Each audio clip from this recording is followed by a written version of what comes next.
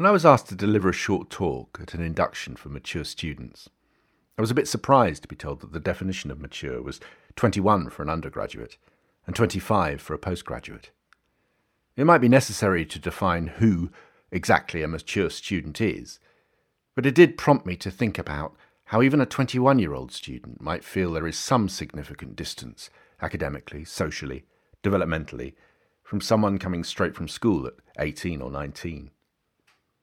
This podcast inevitably deals in generalities, but I will try to think about some of the issues that might face some people returning to education after time away, and about some of the concerns that someone who may be only marginally, though perhaps significantly older than most of their peers, might face here. I want to start by saying some things that counsellors find themselves saying quite a lot to all students, very often towards the start of their time here. It's especially important in this institution to try to allow yourself to be good enough. The British psychoanalyst Donald Winnicott famously talked about the need for good enough parenting. I'm obviously talking to a group of students who are more likely to be parents or carers themselves. Winnicott's idea was that if the parent could allow themselves not to be perfect and to feel that they were good enough, then this sense of ease and the lowering of anxiety would transmit to the child, who would feel that as acceptance and then self-acceptance. It's the opposite, I suppose, of an anxious perfectionism. At Oxford, because of the competitive demands of getting here and of being here, and because of the insecurities which everyone can feel here, maybe especially if one is returning to study after some time away or coming late to higher education study, one can fall prey to this kind of destructive perfectionism. Even if one has successfully worked to a high level elsewhere, one could be liable here to a self-criticism which can be anti-creative and sometimes paralysing. We often remind students at the counselling service that they're here to learn, even at DPhil level. That effective learning requires being able to fall short, be frustrated, struggle, move forward. You might need to develop a way of managing and guiding yourself as you meet the inevitable hurdles. To allow yourself to be good enough, and to encourage yourself to be better, and eventually excellent, which is very different from perfect, might be the task. You also need to give yourself time to settle and develop, which might be difficult when you arrive in a place where some others seem to be doing so well, or seem so much like they belong. With younger students we work with at the counselling service, we may remind them that they are developing psychologically and emotionally and physically as young adults as they leave home, very often for the first time. They need to give themselves the space and time to develop. This permission can help to reduce anxiety and encourage the transition. Many of you will not be leaving home for the first time and may not regard yourselves as young adults. But it might be important to recognise this period in your lives as also transitional. It may be part of a deliberate project of career or personal development. It may change you in ways that you had not quite expected. To return to education after a significant time away could be challenging in all kinds of ways. How do I refine and adapt ways of studying that may have worked before? How do I remain flexible to meet the changes in academic culture or the new academic approaches of the discipline? How do I adapt to a very different social environment, different from the established and secure patterns of a previous life? You do need to be able to bear the uncomfortable feelings of uncertainty in that transitional space, and normalise the fact that it may take time to settle and belong. The question of transitions can be an issue even for those who have a lot of work and life experience. Starting something like an academic course can raise what some might call primitive anxieties, which could take you by surprise. Coming back to university or starting university later in life can raise all kinds of memories and feelings. Recollections of starting other courses. Even early days at school might be triggered and might in turn evoke insecurities, whether social or personal or academic. It may be that you feel that your work and life previous to coming here should have prepared you for anything. It might even feel silly or humiliating to be anxious in the way that you might feel. Can you deal with feeling like an mature student? It's understandable and quite normal to feel those insecurities. It will help to allow yourself to reflect on and to share those echoes and patterns of past experience. Others may well be feeling similarly. This understanding can help to normalize and so contain those feelings. Coming to university to study as a mature student involves, of course, a loss of a previous life, as well as a gain of an unfamiliar new one. The structures and certainties of a former life, whether they're to do with family or work or financial security, may to varying degrees fall away, and this can be difficult to handle. It can also be difficult to manage feelings regarding friends and colleagues outside of Oxford who may be continuing with their normal life while you're studying here.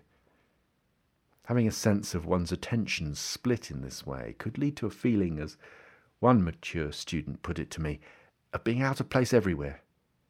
My experience of dealing with this, she said, is embracing what I have here, reinforcing my decision, reminding myself that this is something I always wanted to do, and joining groups to share my interests. Many mature students at this university are from countries outside the UK.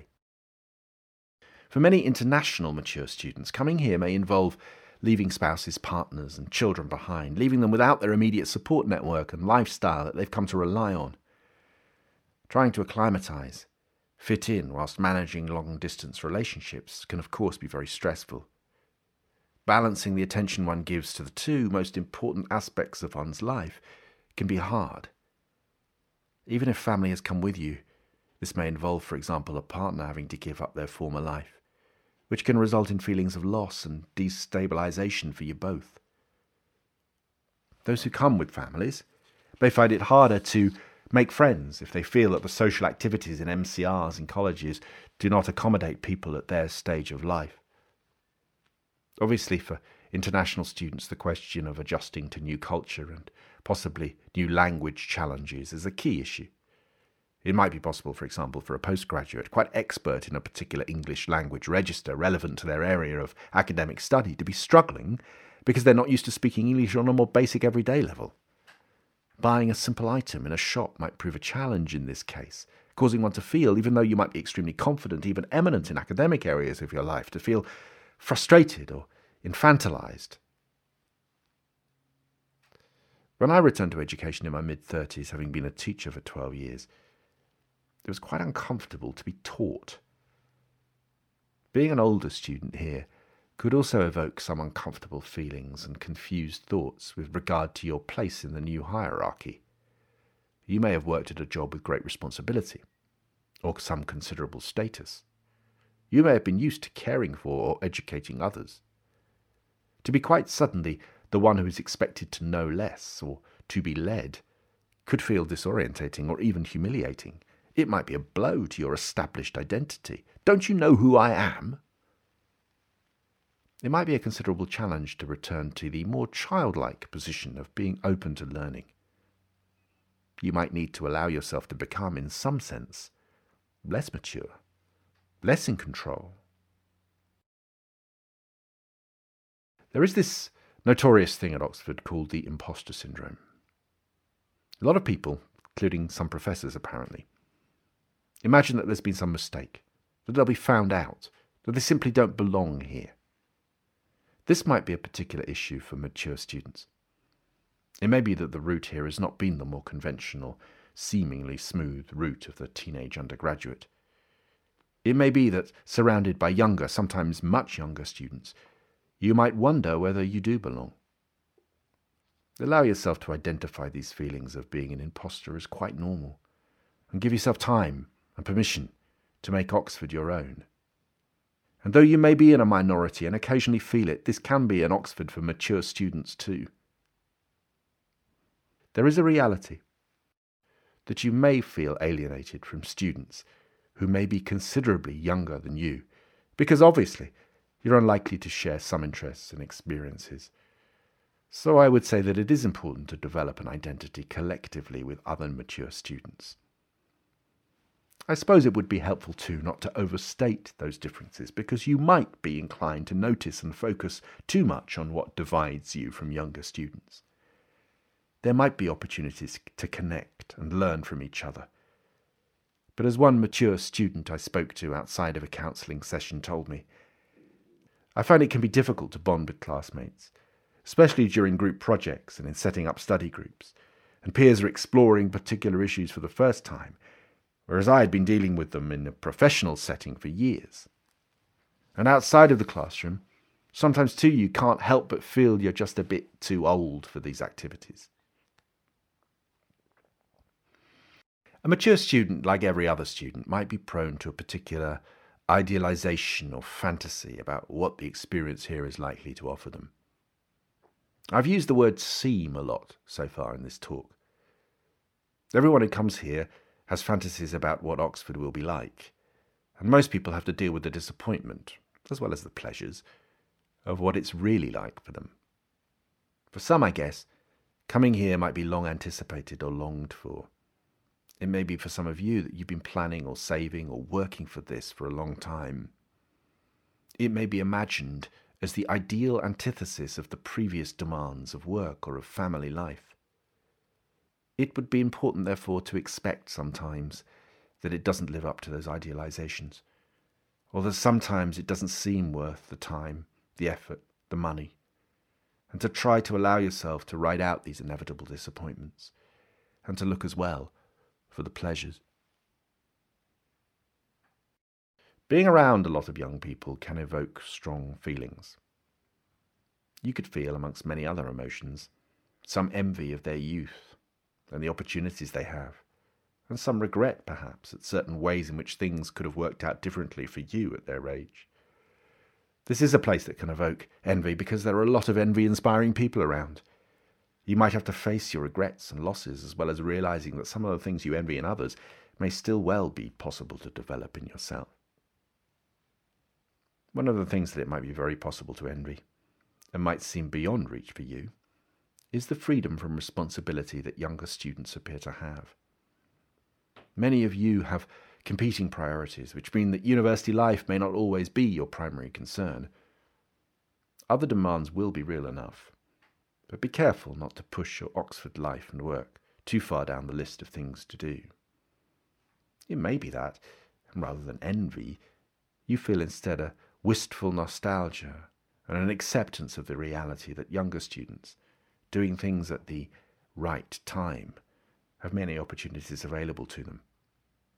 You may need to remind yourself of all the very many important and successful things that you've done. Lastly, I want to focus more on the good stuff about coming to this university as a mature student.